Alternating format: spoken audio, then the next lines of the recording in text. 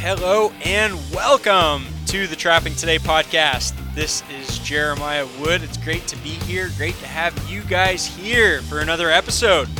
Been a little while, took a little break. Glad to be back. We're going to talk Maine trapping tonight.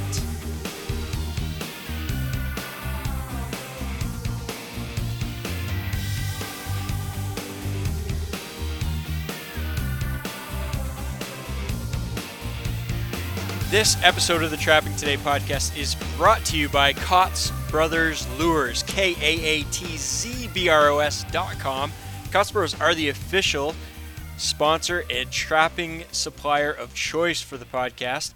Thanks to Kaatz Bros, they get a great selection of baits, lures, books, DVDs, all kinds of trapping supplies to get you going on the trap line. So check them out at KaatzBros.com.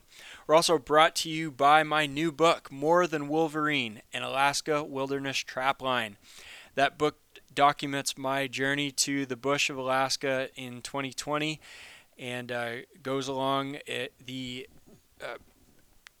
ups and downs, the challenges, the adventures of a real trap line in the Alaska wilderness. And it was an incredible experience. I think you guys will enjoy it. Also go through a whole pile of history of the area that was once a hub for the fur trapping industry and people that lived all up and down the rivers and lived a remote wilderness lifestyle. Very, very different than today. So it's kind of places that we were trapping. We're kind of trapping among ghosts there, abandoned old trap lines that where humans haven't stepped foot on for generations. So you can get the book on Amazon.com, $20, free shipping, or you can go to trappingtodaystore.com and you can get a signed copy from me. So check that out. Appreciate your support. I really think you'll enjoy the book. I have a lot of good feedback so far. People saying that it's a fast, entertaining read. It's kept their attention the whole way through. And so I think that if you haven't picked up the book, please check it out because I know that you're going to like it. As far as the podcast, I haven't done anything here, but I just checked the stats and people keep listening in. It's awesome. We have a total of about 370,000 downloads to podcast episodes thus far, and there's like 100 to 200 new downloads every day. People checking it out, even though I haven't published an episode in like a month. So it's pretty amazing. People are finding the show. People are tuning in and going back and listening to all the old episodes, which is kind of cool to see those kind of increase in download numbers. Oh, actually, I said a month, but I did one 3 weeks ago, so for whatever that's worth. But the reason that I like to see the old episodes continue to be downloaded is that, 200 episodes is a lot of work to put all that together, and it's really awesome to know that people are continuing to benefit from it, and it wasn't all just like a one and done type of deal where like a typical radio show that doesn't get recorded and if you don't listen in live then it kind of just goes away and disappears. So these things live on for quite a long time, and I'm glad that new people are kind of finding the show and listening in and contacting me, jrodwood@gmail.com. I always love to hear that, hear from people that found the show and learn more about their trap lines. Guys are sending pictures and stuff at the end of the season. That was pretty cool. And finally, an announcement on tanned fur. I just got a couple of shipments in from Moyle.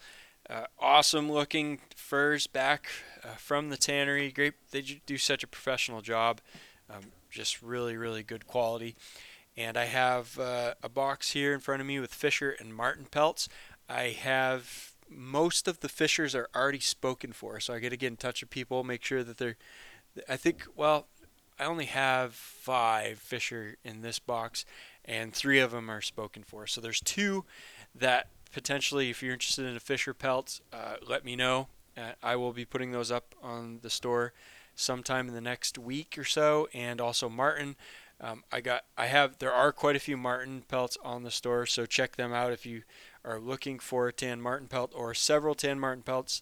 I may even give you a discount if you want to buy multiples because I have quite a few of those left. And I believe I put two tan beaver pelts up there. Those are the only two that I have right now. Either two or three, I can't remember. But anyway, that while supplies last, I don't have any others coming in this spring. So check them out if you're looking for some tan fur. I sold the last coyote the other day. I don't have. There's not much else there. So the fur sells kind of slow and steady, and it's starting to get kind of sold out, which is good. And that's all at trappingtodaystore.com if you are looking for tan fur or lure, books, and t-shirts, hats, coffee mugs, the whole deal. Trappingtodaystore.com. Now, time for tonight's episode. I had a guy named Avery, a young fella from Ohio, who had some questions about trapping in Maine. And he was interested, he's a college student, and he's interested in taking a vacation to come up and trap here. Probably going to be beaver trapping. He had a lot of questions, and I thought it was a great opportunity to have a conversation, record it, and maybe put it up on as a podcast episode to help other people learn. And it turned out it worked out really well. He had a lot of great questions, and I was able to work through a lot of that stuff with him and explain a lot of the things about trapping in Maine that I'd never really thought much about. And so if you are from out of state and you're interested in trapping in Maine, or if you're new to Maine and you are a trapper and you want to learn more about trapping here, or if you're just trying to get familiar with it and you're have some sort of interest in it, I think this is a great episode to listen into and get a little bit of the inside scoop on what it's like to trap here, what the laws are like, the land, the opportunities, different species. We talk about beaver, marten, fisher, a bunch of other stuff. So yeah, this is it. We'll go for about an hour here on trapping in Maine, and I hope you enjoy it. Thanks again for listening in, and let me know if you get any questions. All right, guys, take care. So, yeah, what's your background? How'd you get started trapping? Well, I grown up in Northeast Ohio, and that's always been a lot of farm ground up there. And I kind of I always grew up hunting and fishing and stuff, but my grandpa was having problems with groundhogs in his field, so he ended up buying me some traps. And as a kid, that was just the best part of my day was getting out and checking traps. And eventually, I moved on to raccoons and muskrats, and it's history now. So, what does trapping look like for you today? Um, Today I trap in mostly northeast and southeast Ohio. I trap mostly beaver, and I go after some otter. A lot of raccoons and muskrats, and coyotes and fox when I can catch them. But Yeah, yeah, they're not always the easiest. no, that's for sure. I kind of struggle with them. So Yeah. So anyway, you got in touch with me because you wanted to talk about trapping in Maine. yeah, I was thinking about a non-resident beaver trapping trip. Yeah. So I'm assuming that Ohio allows non-residents to trap beaver in your state. Yeah, yep. Yeah. So Maine has this funny reciprocal agreement where it used to be that non-residents could not trap beavers in Maine, and instead of just changing the law to where anybody could trap for beaver, non-residents could come to the state and trap any other species, but they could not trap for beaver. And Wow. that was one of those old, outdated laws from back in the old days when beaver were worth more money than any other fur. And Uh, so I think a lot of local trappers were concerned that people from out of state were going to come and catch all the beavers that they were making a living on. yeah. Of course, that has changed quite substantially. And so yeah, Yeah. we're in a point now where they changed the law to allow non-residents to trap, but they did it with the reciprocal clause, where they will only allow that if your state, the state that the trapper comes from, allows non-residents, allows trappers, people from Maine to trap. Interesting. When did they change that? Oh, I want to say that was about 10 years ago. I could Ah, be off, okay. but it was, 10 or 15 years. It was fairly recent. Interesting. Hmm. Yeah. Yeah, it's probably not nearly as much competition now for a $10 beaver, huh? It is not. No, mine averaged just under $11 here for harvesters. Oh Um, wow. in this past weekend. And Hmm. they're a pretty good quality beaver here, but they bid pretty good on the larger beaver and everything else. Just everything medium, large, medium, and down was like $4 or $5. It was Yeah, pathetic.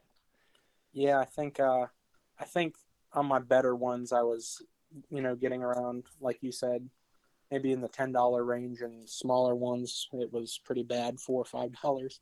Yeah, yeah, But yeah, certainly not nearly as much competition out there. yeah.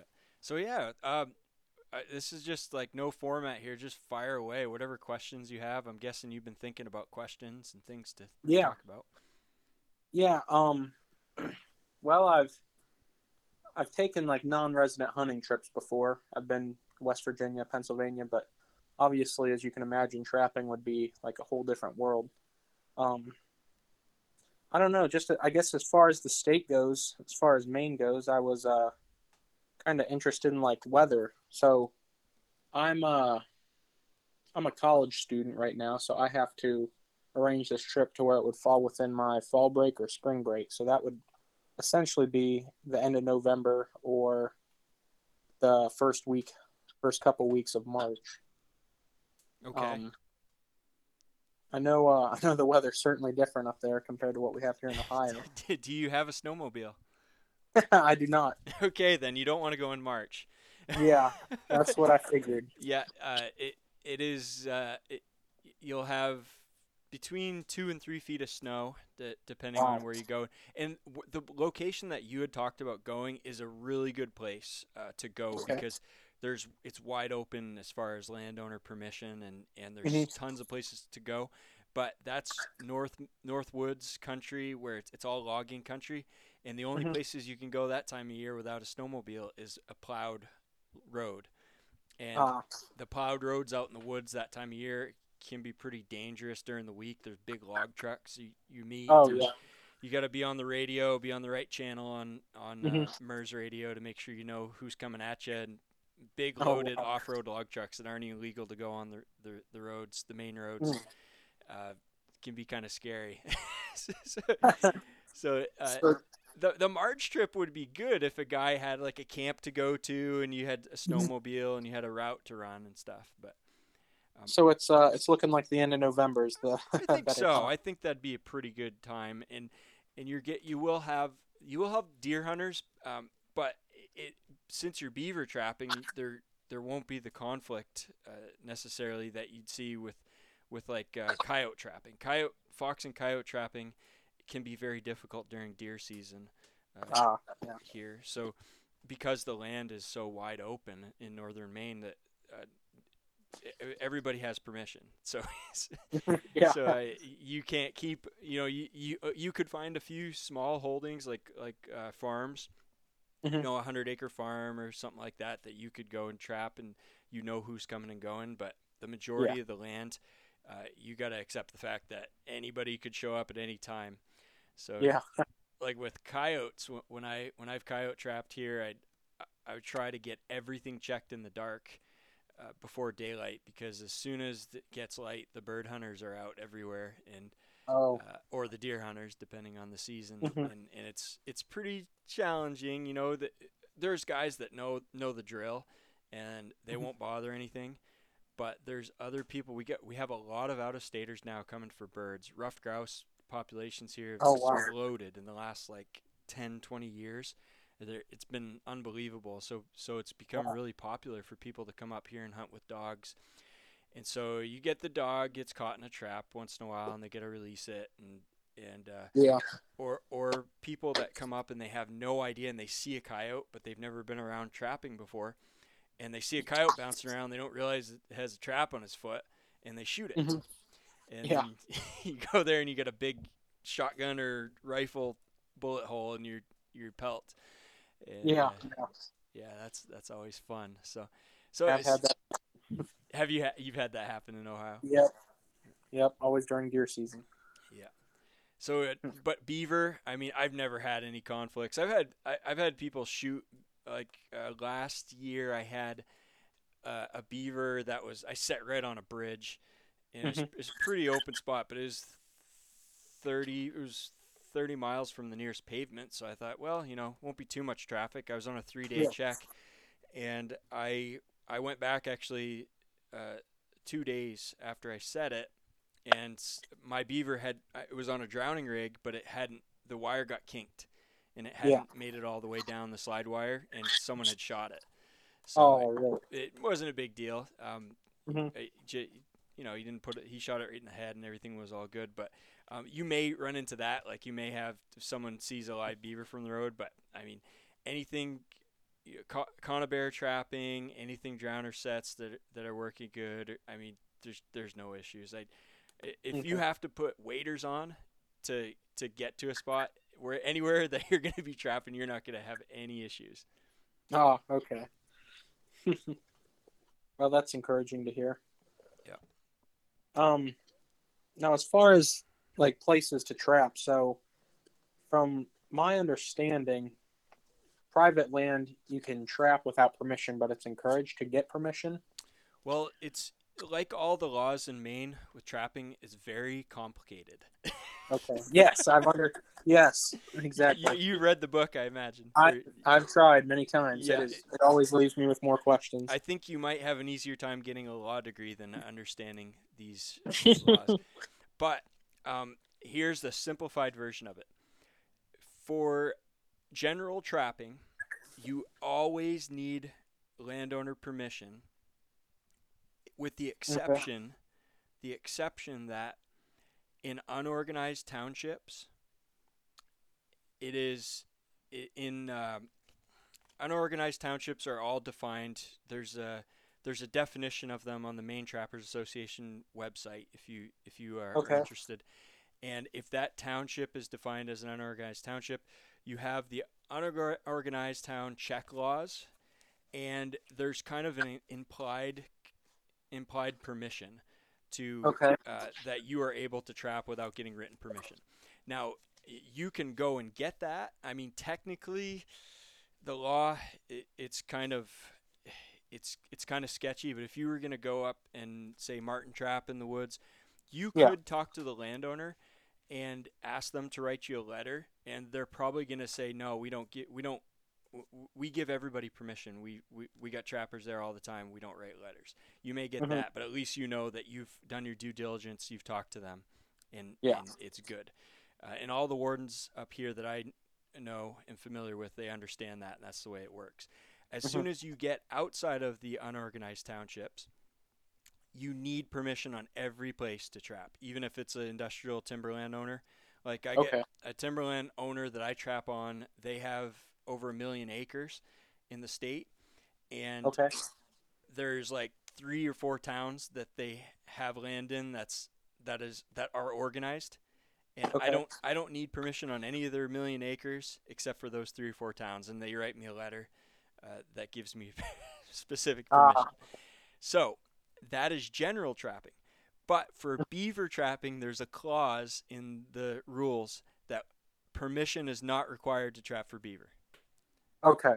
so, so just like Wow. anything else, you go through all that Yeah.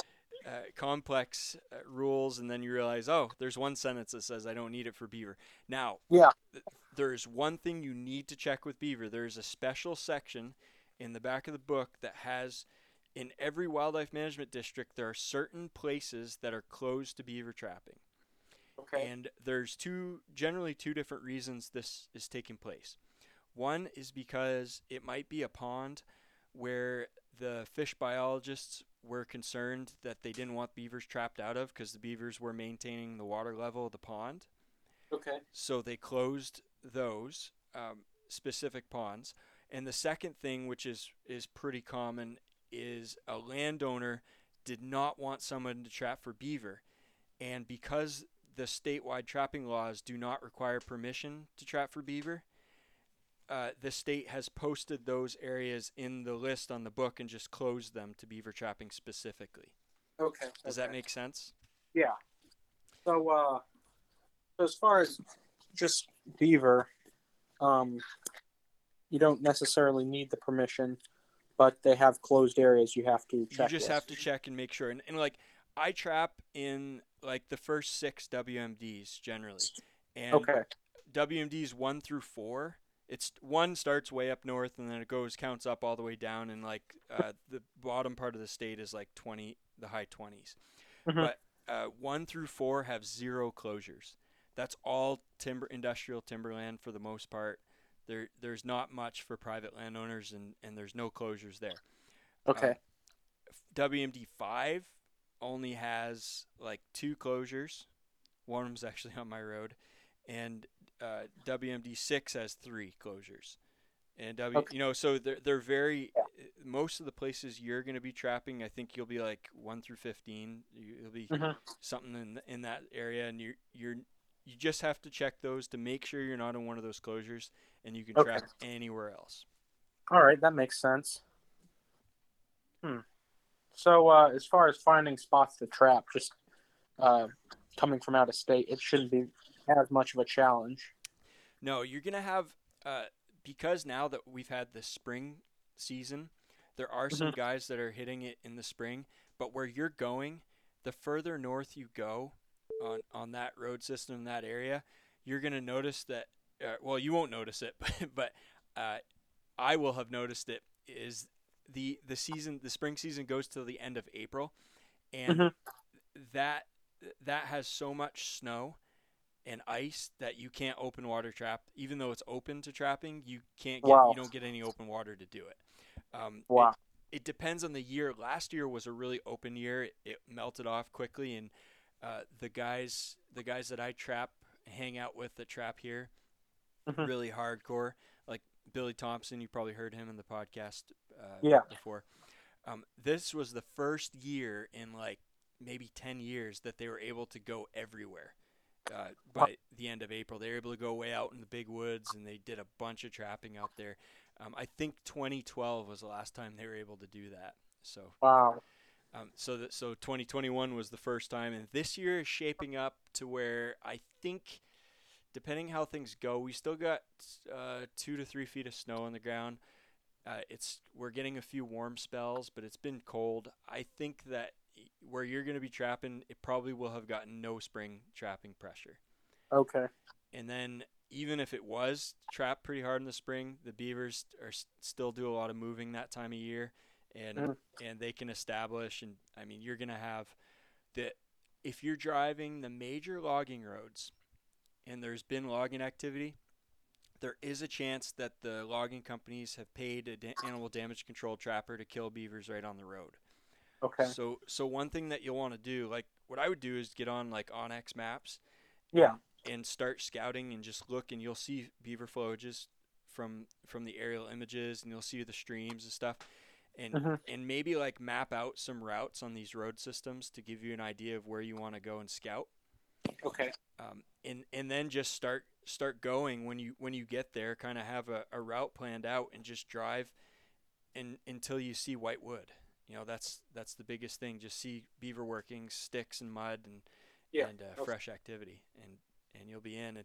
And there's a good chance if you're 20 miles from a town, you're you're gonna almost certainly be the only one there. There might be a couple of trappers.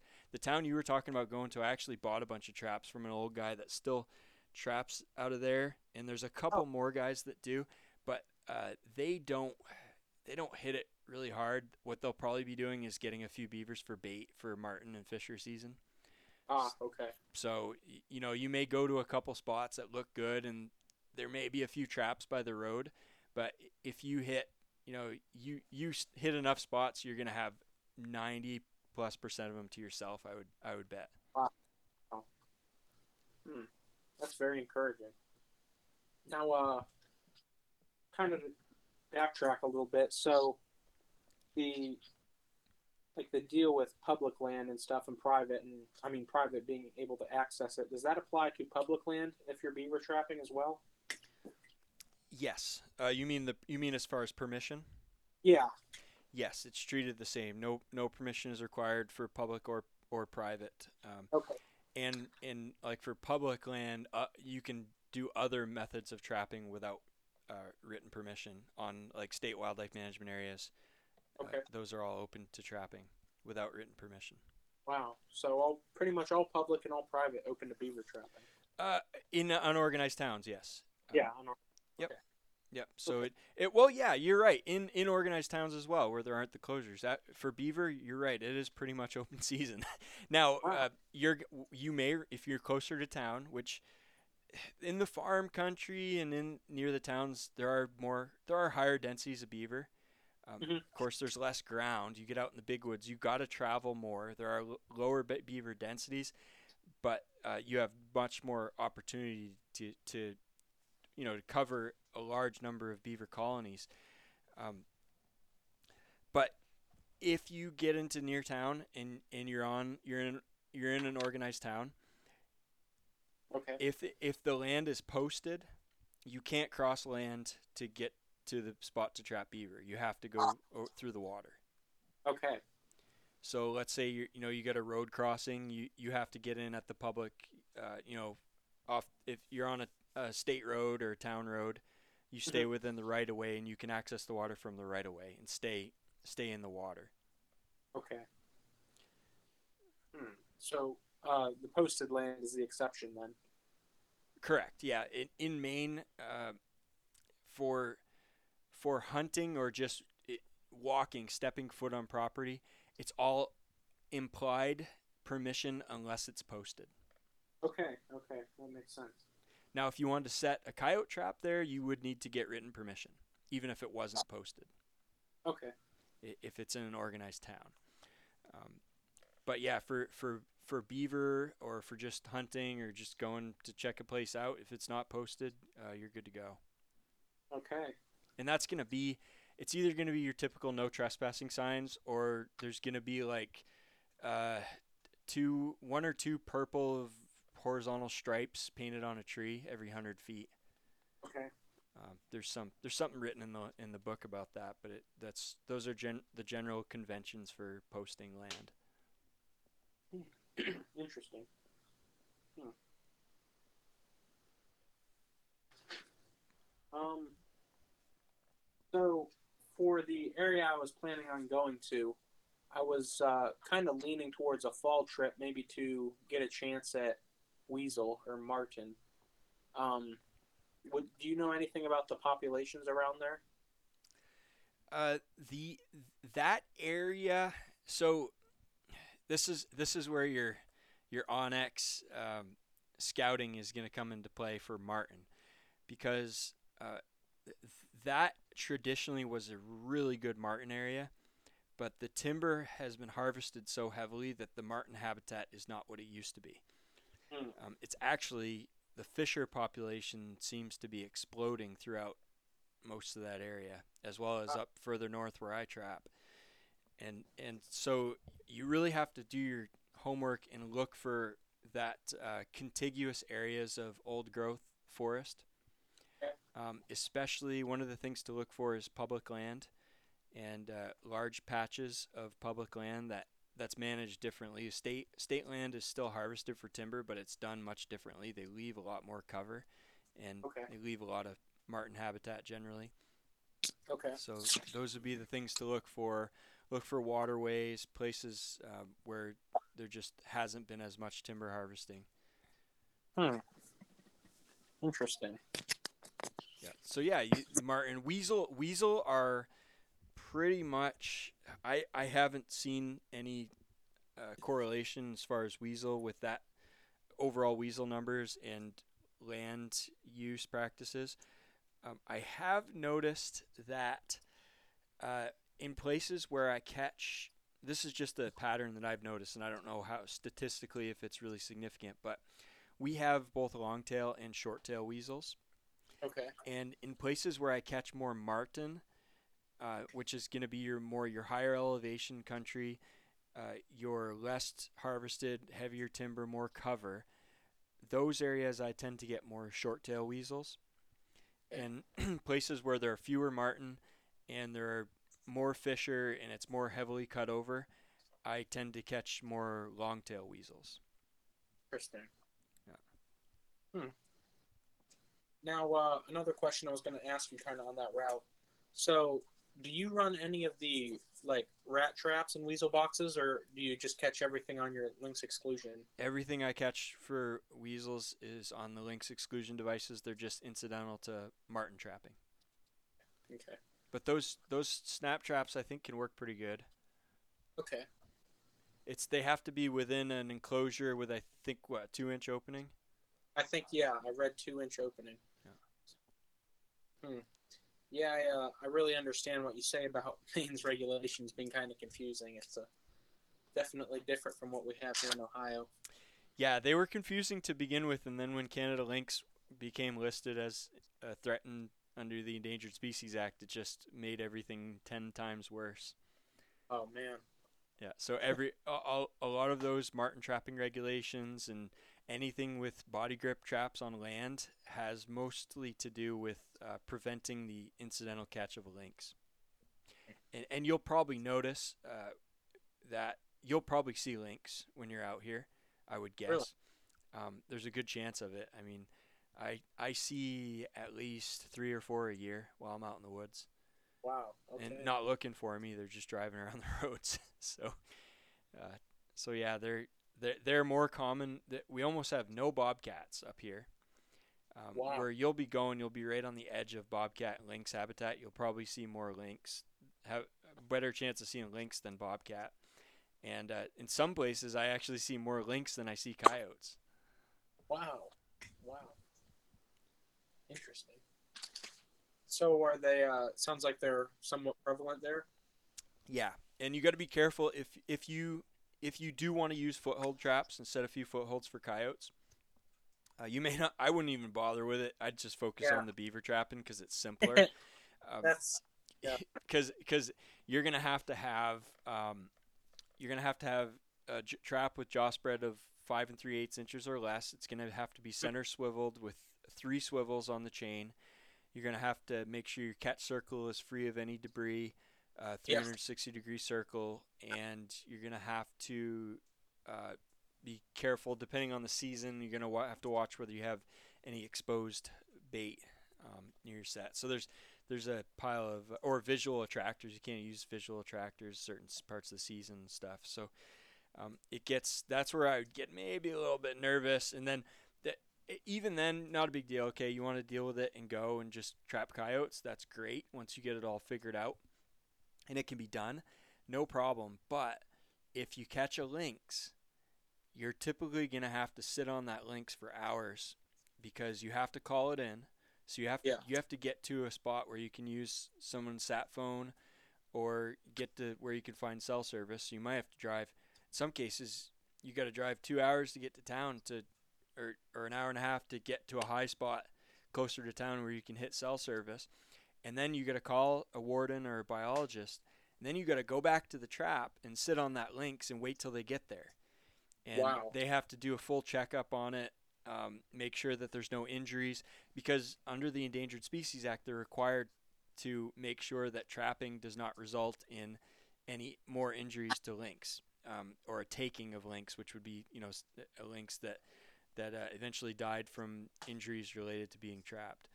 So there are very specific rules set out in the incidental take plan that was approved by the feds to allow us to continue trapping here. And so it could mess up your whole day. And Yeah. what a lot of times what happens is guys that try to check all their traps in the dark, they catch a lynx and it's like, oh great, now there's going to be hunters going through my next 30 coyote traps, and anything I catch is a good chance that it's either going to be shot or someone's going to call and report an illegal animal in the trap because they don't know what it is and they don't know what the rules are. Oh, So it takes a special person who can deal with a lot of BS to to be a coyote trapper out in the big woods. oh man, it sounds like it. I'm Wow. not trying to sound like a complainer, but I want you to know so you can avoid potential issues Yeah, ahead of time. I get it. Yeah, I kind of reading up on the regulations from the ones I understood, I kind of decided probably better just leave the foot traps at home. Yep. Now, with beaver, you're gonna have some weird regulations that you may or may not be used to at home. Your all of your conibears are gonna have to be set completely underwater, so Yeah. they can't be partially submerged. They got to be fully submerged. Yep. Um, you're depending on your wildlife management district. Some WMDs have setback distances where you can't set within 10 feet of a beaver house. So you got to be aware of that. And some of them you can't set within 5 feet of a beaver dam. Okay. Some of the districts, a lot of the districts have both of those requirements. Most of central and southern Maine, you can't set within 10 feet of a house or 5 feet of a dam. Most of Well, northern Maine, the like WMDs 1 through 4, I believe, or 1, 2, 4, and yeah, I think 1, 2, and 4, 1, 2, 4, and yeah, those districts have no setback laws, okay. and other districts have one or the other. Like you can set close to the house, but you can't set close to the dam. Now, by a den, does that include bank dens or just the lodge? So the house they define it as, I think it's a house. They may say den there, but it's anything that's capped with mud and sticks. Okay. Yeah. Okay. So if it's a bank den and there you know typically a bank den is going to be considered a house by that definition. Okay. So that if you have the right area, I mean it's just so easy to stick a trap right in front of the beaver house. I mean Yeah. it's just that's why it's frustrating. It's like, oh, I gotta go 10 feet. Sometimes though, I mean if you have the area in the room, it can be pretty easy to avoid to deal with that. And the same thing with the dam. You can get around that 5 feet issue by, putting sticks, making a fence uh, perpendicular to the dam, 5 feet out, and then setting your 330 just underwater, and having a dive stick there. And you could still do a dam break type set where they're traveling along the dam. You just got Yeah. to funnel that beaver and make them get 5 feet away, and then get into your trap. Gotcha. So. Kind of a pain, but something you have to deal with, huh? Yeah. When I started, I thought, oh, this is ridiculous. But then I see like some really good old timers, and they've taught me a lot on how you can still catch beaver without worrying about the rules. Worrying about the rules being so restrictive. The other good thing about this area is it's not so much in the fall as it is in the spring, but it's still really good in the fall. Beaver go crazy over castor here. Oh, okay. You can draw them a long ways. It seems like they're just super curious, super territorial. There are a lot of beavers, high densities of beavers, and it seems like they respond really well. So you can draw them out quite a ways away from the house or the dam, where where it's convenient for you to trap them and use a good caster lure. Ah, well, that's good to hear. I usually run quite a few caster mounts here. Yeah, and But, and even I've seen guys do like um, dive sets with 330 dive sets in like little channels in between like grass hummocks and stuff on the edge of a beaver flowage, and they'll just put like caster on top of the dive stick, oh, and it's wow. like 50 60 feet or more away from the beaver house. But like one of the guys told me that taught me that set, he said, uh, right at dark, the very first beaver that's going to come out of that lodge is going to be the biggest adult beaver, usually adult male. And he's going to come out and he's going to get to the surface of the water, and he's immediately going to do a perimeter check. So Okay. so he's going to go all the way around the flowage around the house, check the dam, go through everything, and he's going to be smelling for any potential danger or anything different from the last time he was out. And that's when that beaver is going to pick up on that scent and go and investigate that caster or whatever scent that you have. And so that's a good opportunity. He always said that he caught the biggest beavers using that type of set. And the other thing is, if you draw them away, from the house, you tend to not spook the rest of the beavers in the house. Oh, Whereas, okay. if you make a couple sets right at, say, the two entrances to the house, Yeah. um, if it's a bank den, that's not a problem because they have one way out, right? They got to get out, and you can Yeah. cover those. But I've done that in a house, just a house right in the middle of a flowage, and they'll one beaver gets caught at the main entrance, and it's sitting there right in the run. They'll dig entrances, they'll dig new exits out of the house and go around that. I've I've heard. seen it happen. It's crazy. Yeah, once they wise up, they're certainly not easy to catch. Yeah, yeah. Um, uh, could you tell me more on the jaw tag label? So, like, I think it's from what I was reading, required for marten and otter, and maybe bobcat, like the jaw tag samples or Yes, something. you have to provide tooth samples, and this is something that's relatively recent as well. I think it was 4 or 5 years ago this began. You have to provide tooth samples for all marten, fisher, otter, and bobcat. With bobcat, you also have to provide a tissue sample. I've never had to do that because we don't have bobcats up here. But um, for the rest of them, you have to pull a canine tooth or just give them the lower jaw. And Okay. what I typically do is I just take. You got to be careful because that tooth actually goes, especially like that lower bottom canine tooth. That root of the tooth goes all the way back, like halfway back, um, Oh, to the end of the jaw. If hmm. if that makes sense, it goes Yeah. it goes like Yeah. within the it's embedded within the jawbone, and at first I was just cutting off, you know, taking bolt cutters and cutting the jaw right close to the end of the tooth where I thought the end of the tooth was, and I was Yeah. breaking the root, and they weren't able to get good ages on those marten and fisher. And so typically I'll just go as far back in the jaw as I can with bolt cutters and just crack crack, make a couple Yeah. cuts and put that in a bag and provide you get a they give you tags that ask for the month, the species, the sex, Hmm. and the year. Well, obviously the month and year, the species and the sex. Okay. So you want to check, make sure you know whether it's a male or a female, and keep track of when you caught it. Okay. So, are those tags something you have to pick up, or? When you purchase a license, when they send your license in the mail, they will send you a sheet of tags. Oh, okay. Yep. Okay. And I think I read something about tagging beaver after the season ends or before the season ends. Yeah. So almost all furs here have to be tagged Okay. by the state. The exception is weasel, muskrat, and raccoon. I don't think there's. I think those are the three. Skunk don't need to be tagged either. Okay. But yeah, beaver, marten fisher. Of course, your bobcat and otters need to have CITES tags, which Yeah. Yeah. you get them in the same place. But th- so what you're gonna want to do this is one of the biggest challenges for people coming to Maine from out of state, uh, that they don't realize until it's time to go home, is that they can't find a place to tag their fur.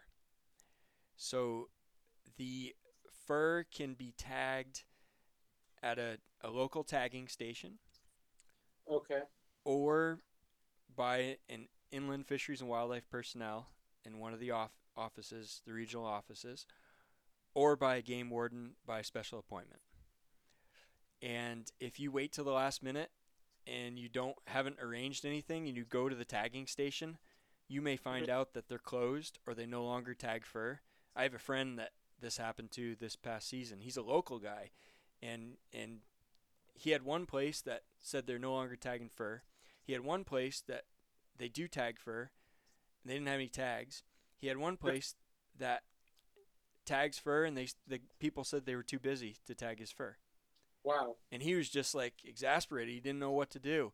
And finally, he went to the owner of that place that said they were too busy and gave him hell. And they made the time for him. But you do want to check on that ahead of time. Like if you're swinging through town, um, check on the local tagging station and just maybe stop in. And usually it's just like a convenience store that they'll sell like food, fast food, and gas and sodas, stuff like that. And maybe swing in and just say, hey, just wanted to check, make sure you guys are still tagging fur. Um, and Okay. Or you could call the local warden, which is always a good idea anyway, because they're gonna know that you're there, and they're if they suspect that you might not be following the rules or paying attention to the rules, they're gonna watch you.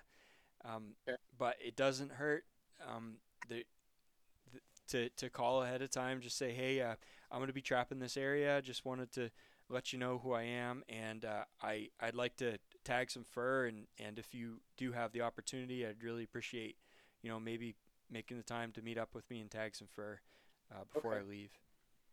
So Now, do I know it's different up in Maine, but so here in Ohio, we have 88 counties and we have one warden per. So obviously in Maine, you don't have as many counties. So do yeah, they just, we have less counties but more wardens. yeah, I think we and have like 100 and we have 16 counties. I think we have like 100 and something wardens, wow, 125 maybe. Yeah. But those are focused on the southern areas where there are a lot larger population. okay, yeah. So can I find the local warden's number on the website then? Nope.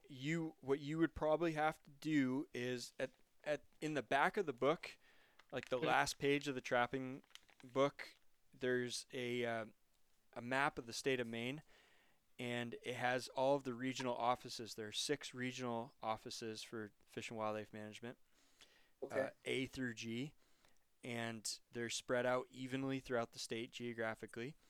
And Mhm. you look at where you're going to be trapping and look at the closest regional office, and the phone numbers are right there to call them.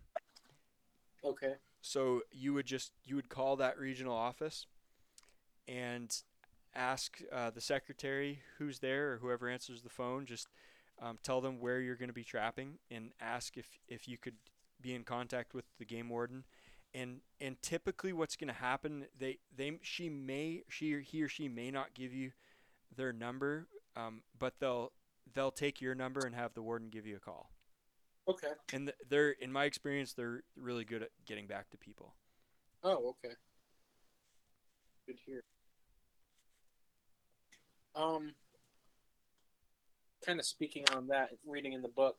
So I was looking at the application I'd have to fill out to buy a license, and correct me if I'm wrong, but I think for a non-resident adult, it's $318. Um, but I saw something. It was talking about non-resident college student trapping. I'm not familiar with that. There was something on said non-resident college student, and it was, I think it was $36. It was a lot cheaper, but Really? there was a lot of, I guess, criteria that you had to be qualified for, like certain age, certain like college transcripts and stuff like that. I didn't know if you heard about that. No, I actually haven't. That's Hmm. interesting. I'm just looking through the trapping in the law book. I'm not seeing that right now. Hmm. Um, I might. you obviously got your safety course for Ohio, I would Yeah. imagine. Yeah. It might be that might apply for someone who's from Maine but attending college in another state. Oh, okay. That would make sense. Yeah, I would. That's what I would guess it would be. Hmm. Yeah. So I'll probably just have to end up buying the adult non-resident. Yeah, there is a definition of a resident that includes a full time student at a Maine college or university who satisfies uh, certain requirements, but that wouldn't apply to you. Yeah. They don't care about college students from other states, man. Hmm. They just want your money. Yeah. Yeah. Hmm. Hmm. So, the built-up section of a town are organized and unorganized towns. You can find those on the Main Trappers website. You can find organized and unorganized towns in Maine Trapper's website. The Okay. built-up section has to do with the number of houses within certain distance of each other. Okay. There is a definition there. I don't know it off the top of my head, but it is pretty specific. Um, you're probably not gonna have to worry about that. Okay. Hmm. What you will want to consider, and it just depends on where you're gonna go, where you're gonna trap. Um, but you, if you're closer to town, you are going to have different check laws depending on whether you're in an organized or an unorganized town, which Okay. is another crazy thing here, where it if you're beaver trapping with conibears or drowning sets, if you're in an unorganized town, the check law is 5 days. Okay. The same exact set, if it's in an organized town, the check law is 3 days. Okay. If it's in the built up section of an organized town, it's 1 day. Okay. Wow. So, but I suspect that where you're going to be, where you're thinking of trapping, you're probably going to be all pretty much unorganized. So, Okay. in and even if you're going to do some trapping in some organized sections, you're on vacation. You're going to be checking every 3 days, right? I Yeah. mean, Yeah. Oh yeah. you'd have to have a lot of gear out to not be able to check it every 3 days in the course of a week or two. Yeah. So, Yeah. I'll be on vacation anyway, so I figure that shouldn't be a problem. yeah. The one thing that you'll want to keep in mind is depending on exactly where you go, you'll be close to the North Main Woods, which is actually a gated area um, of industrial timberland where you have to pay a user fee to access. Okay. And I don't know like what you plan on for where to stay and your accommodations if you're going to camp or sleep in your truck. Or you thought of any of that yet? I've been thinking about it. I haven't really made any solid decisions yet. Would you have any recommendations? Um, if money was really not an object, I would go right in the North Main Woods and set up at one of their campsites. Okay. Uh, but they have become extremely expensive. Oh Um, wow. so basically, the campsite it's pretty sweet. I mean, it's basically there's all these campsites they maintain on within this industrial timberland, and they're usually like on waterways and stuff, and they're all roadside, and they have outhouses and picnic tables, and usually have some shelters, like just get out of covered picnic table areas, get out of the rain a little bit, Yeah. um, and nice flat ground to set your tent. And they mow the lawn and clean the trash throughout the summer and fall. But to use those, the fees have gotten mainly because of the increase in the minimum wage here. Um, it has become very basically the logging companies don't make any money from people camping. They basically just pay for the upkeep and maintenance of Uh, recreation out there of all these sites. And because it's become more expensive to have people attending the gates and collecting fees and have people out there maintaining campsites, it is the fees have risen considerably, like big time. And so if you're going, if you just pay by the day and overnight, I think it's well for residents because I'll tell you what I pay: um, $11 a day to get through the gate, and $12 a night to stay at a campsite. oh wow. And so if you go in one day, stay 2 nights, come back the third day, you're gonna pay 3 days for $33 and 2 nights for 24. So you're like 70 bucks. Wow. Um, Yeah. That's so you can buy, and that's a resident. Non-resident's gonna be more than that. yeah. Um, Yeah. you can buy a season pass if you're gonna be there. I think like 8 trips will pay for your season pass, basically, of Okay. day trips. So you'll be right on the edge of that. What I would consider, though, is I'd consider staying at some sort of a campground or something on the edge of town, but Okay. not within that area. Not to say I don't want to cause North Maine Woods to lose any business, but they get you're a college student, man. You get money is Yeah. money is a consideration. So you might find a place that's outside of the gates that where you can just set up a tent and camp out and then travel in every day and just pay for day use. Yeah, that makes sense. Thank you. You And could you could also just hang on around the edges, in the towns and stuff, but it's I don't know, you're not going to have as much ground. You're going to have to worry about permission and having people around. That's not my kind of trapping. I like to go out in the woods. yeah, yeah, I understand that. Now, as far as like trapping and camping, what kind of weather should I expect late November? So it really is an unpredictable time of year here, Okay. and you just can't plan for it. Uh, if you have you ever watched some of my marten trapping YouTube Yeah, videos? yeah. Yeah, so I've been the 10th of November on snowmobile with 2 feet of snow, and because I couldn't drive the truck anymore. Hmm. And I've also been this year I finished all my trapping on truck. It was close, it was tight. I had to put chains on all 4 tires and some places, but that was well into December. I, Oh I wow. was able to do it with a pickup. So you really don't know. I mean, you're gonna want to have a 4-wheel drive vehicle. Yep.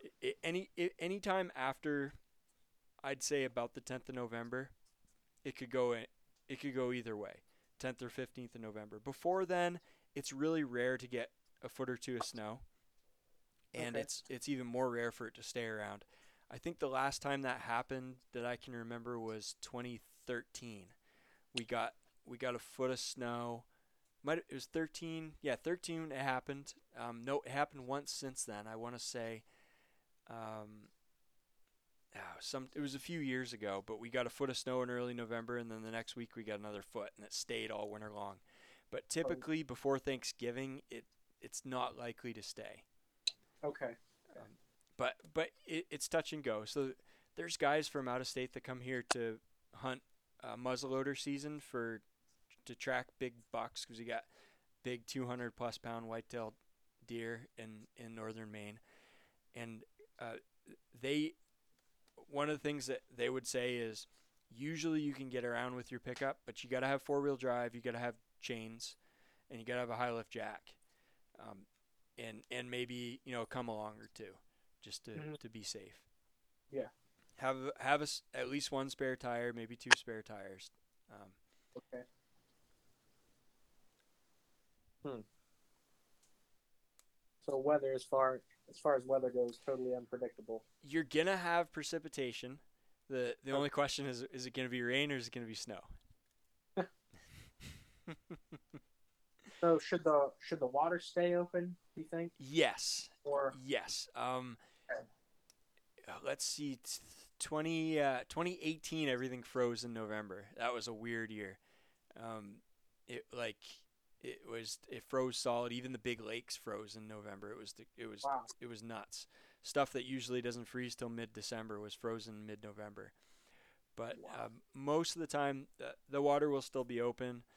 Um, I don't think you probably want to bring a chisel. If you have like I don't know what you call it, a spud or ice chisel, whatever. Um, I would bring one, but I think that you're still gonna be trapping open water that time of year. Okay. Hmm. Interesting.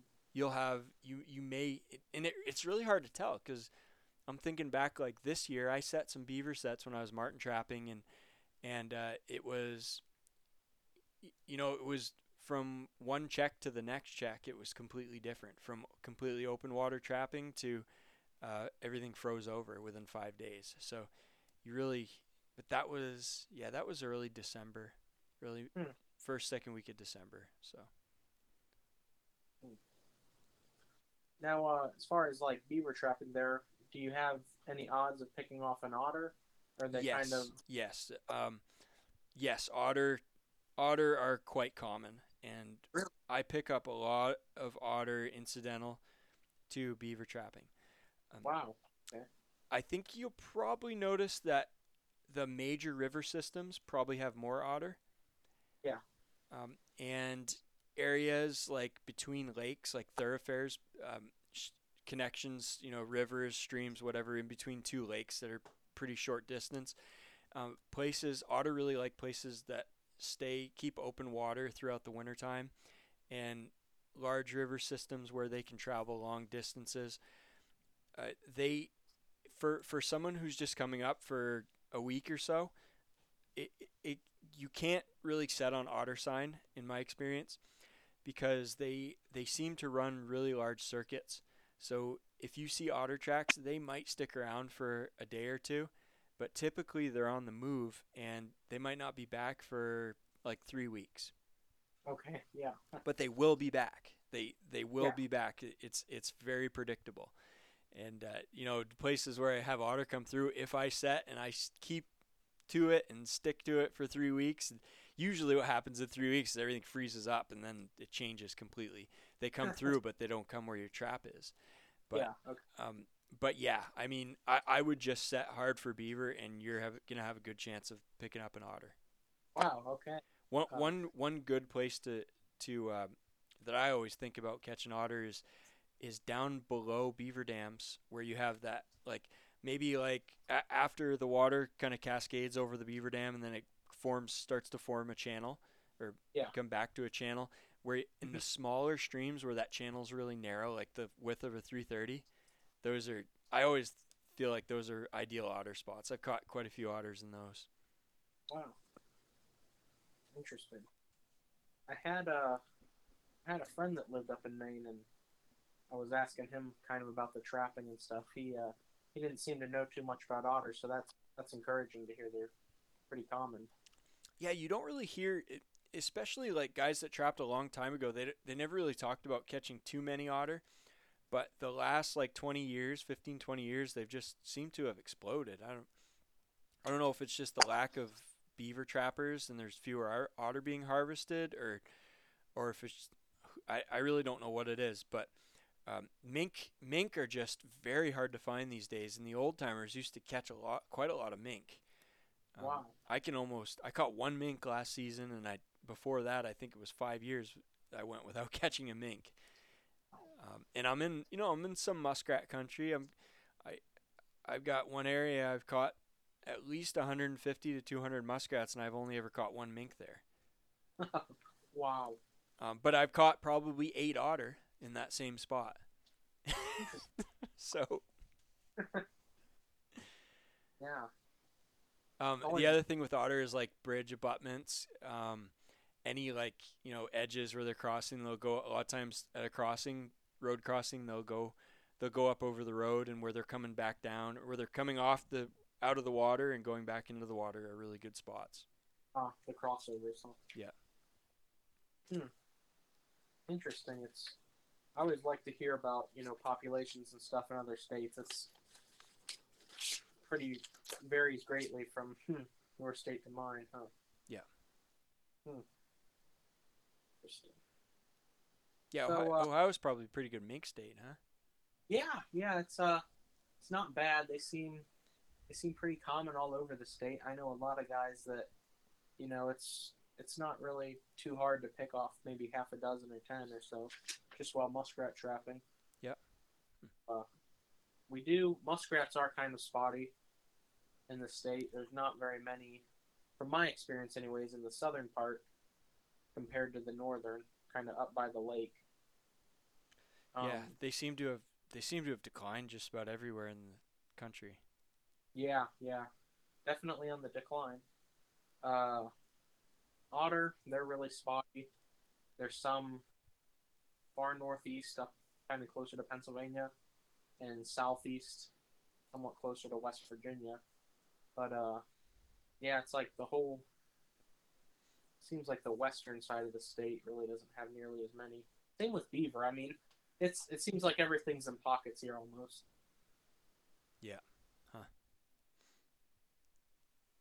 Yeah, you are. Wow, you're gonna be your fee is $16 a day for a non-resident. Oh wow, really? You better catch some fur. Yeah, it'll take a lot of beaver to pay that off, huh? But there are areas that are outside of that system as well. That opens up 3.5 million acres of land. So it's it's kind of a big deal because once you get past those gates, you can go just about anywhere. But Yeah. that being said, there is a lot of ground that you could trap, and especially with beaver, because of the whole permission landowner permission thing. You can trap like you could still trap a lot of woods without being actually within that North Main Woods system. Hmm. So pretty much, as long as it's not closed or posted, beaver are fair game, huh? Yeah, Well, yeah, and yeah, there's some distances from houses that you gotta watch, but I don't go to those areas anyway. I mean, I yeah, like to find the places where they're just you know they I got friends that they love to run long trap lines and they'll go just about everywhere and they'll be they catch a lot of beaver going through those um, more like those residential areas and just hit all the culvert crossings. And yeah, they do great, but I just don't like it. There's people around, people are wondering what you're doing, and I don't know. yeah, To me, it's not the same experience. yeah. I get that. I know what you're saying. So, will a lot of my trapping up there be kind of through off of logging roads and stuff? Is that the main way of getting around? Yeah, yeah, yeah. Okay. You'll have the opportunity to trap on some pavement, but Mhm. to really cover ground and access a lot of that area, you're going to be off of dirt roads, Okay. and the majority of them, like the main roads, are going to be used, but you're going to spend a lot of time on like side logging roads that there's a good chance that they haven't been actually logged for at least 5 years, Mhm. or in some cases 20 to 30 years, and they're just but the roads are still there and people just ride around hunting moose and deer and bear and stuff and use those for recreation. So there's just a massive road system. Some people are overwhelmed by it, worried about getting lost and getting turned around and stuff. So there's just so many different places to go on those dirt roads. Oh, it's amazing. So, the odds of me running into hunters are probably pretty high that time of year, I'm assuming. Yeah, the deer season is so you're gonna be Thanksgiving week. Yeah. Yeah, you're gonna be. Oh yeah, you'll be running into hunters for sure. Um, Okay. the deer season closes. The general season closes the Saturday after Thanksgiving, and Hmm. then the following week it's muzzleloader, special muzzleloader season, and that the pressure will drop way off. You'll Okay. There'll be a lot fewer people out, but yeah, you'll meet people on the road, but they won't have a clue what you're doing. Good. Yeah, just put an orange vest on and they'll think you're a hunter, just like them. Yeah. Now, is there any laws regarding wearing orange while shopping during a hunting? Nope. I No. Okay. Nope. You don't need orange to for trapping. Okay. I And think. even if you have a gun, if you're just using that to dispatch animals, you don't need to worry about it. Okay. But if if you're walking around with a 20 gauge with a birdshot in it, obviously you should be wearing orange. Yeah. I think here in Ohio, if you're trapping during the deer season, you're supposed to wear orange. Okay, huh? So so that's not a thing. No, and the other thing here is there's no hunting on Sunday. Okay. So you will not see anybody on Sunday. Okay. The woods are so quiet on Sundays here. It's great. Wow. Wow. Yeah. That works out well for trapping, huh? Yeah, the hunter in me is gets frustrated by it, but the trapper in me loves it. Yeah. Uh, yeah, that's understandable. Hmm.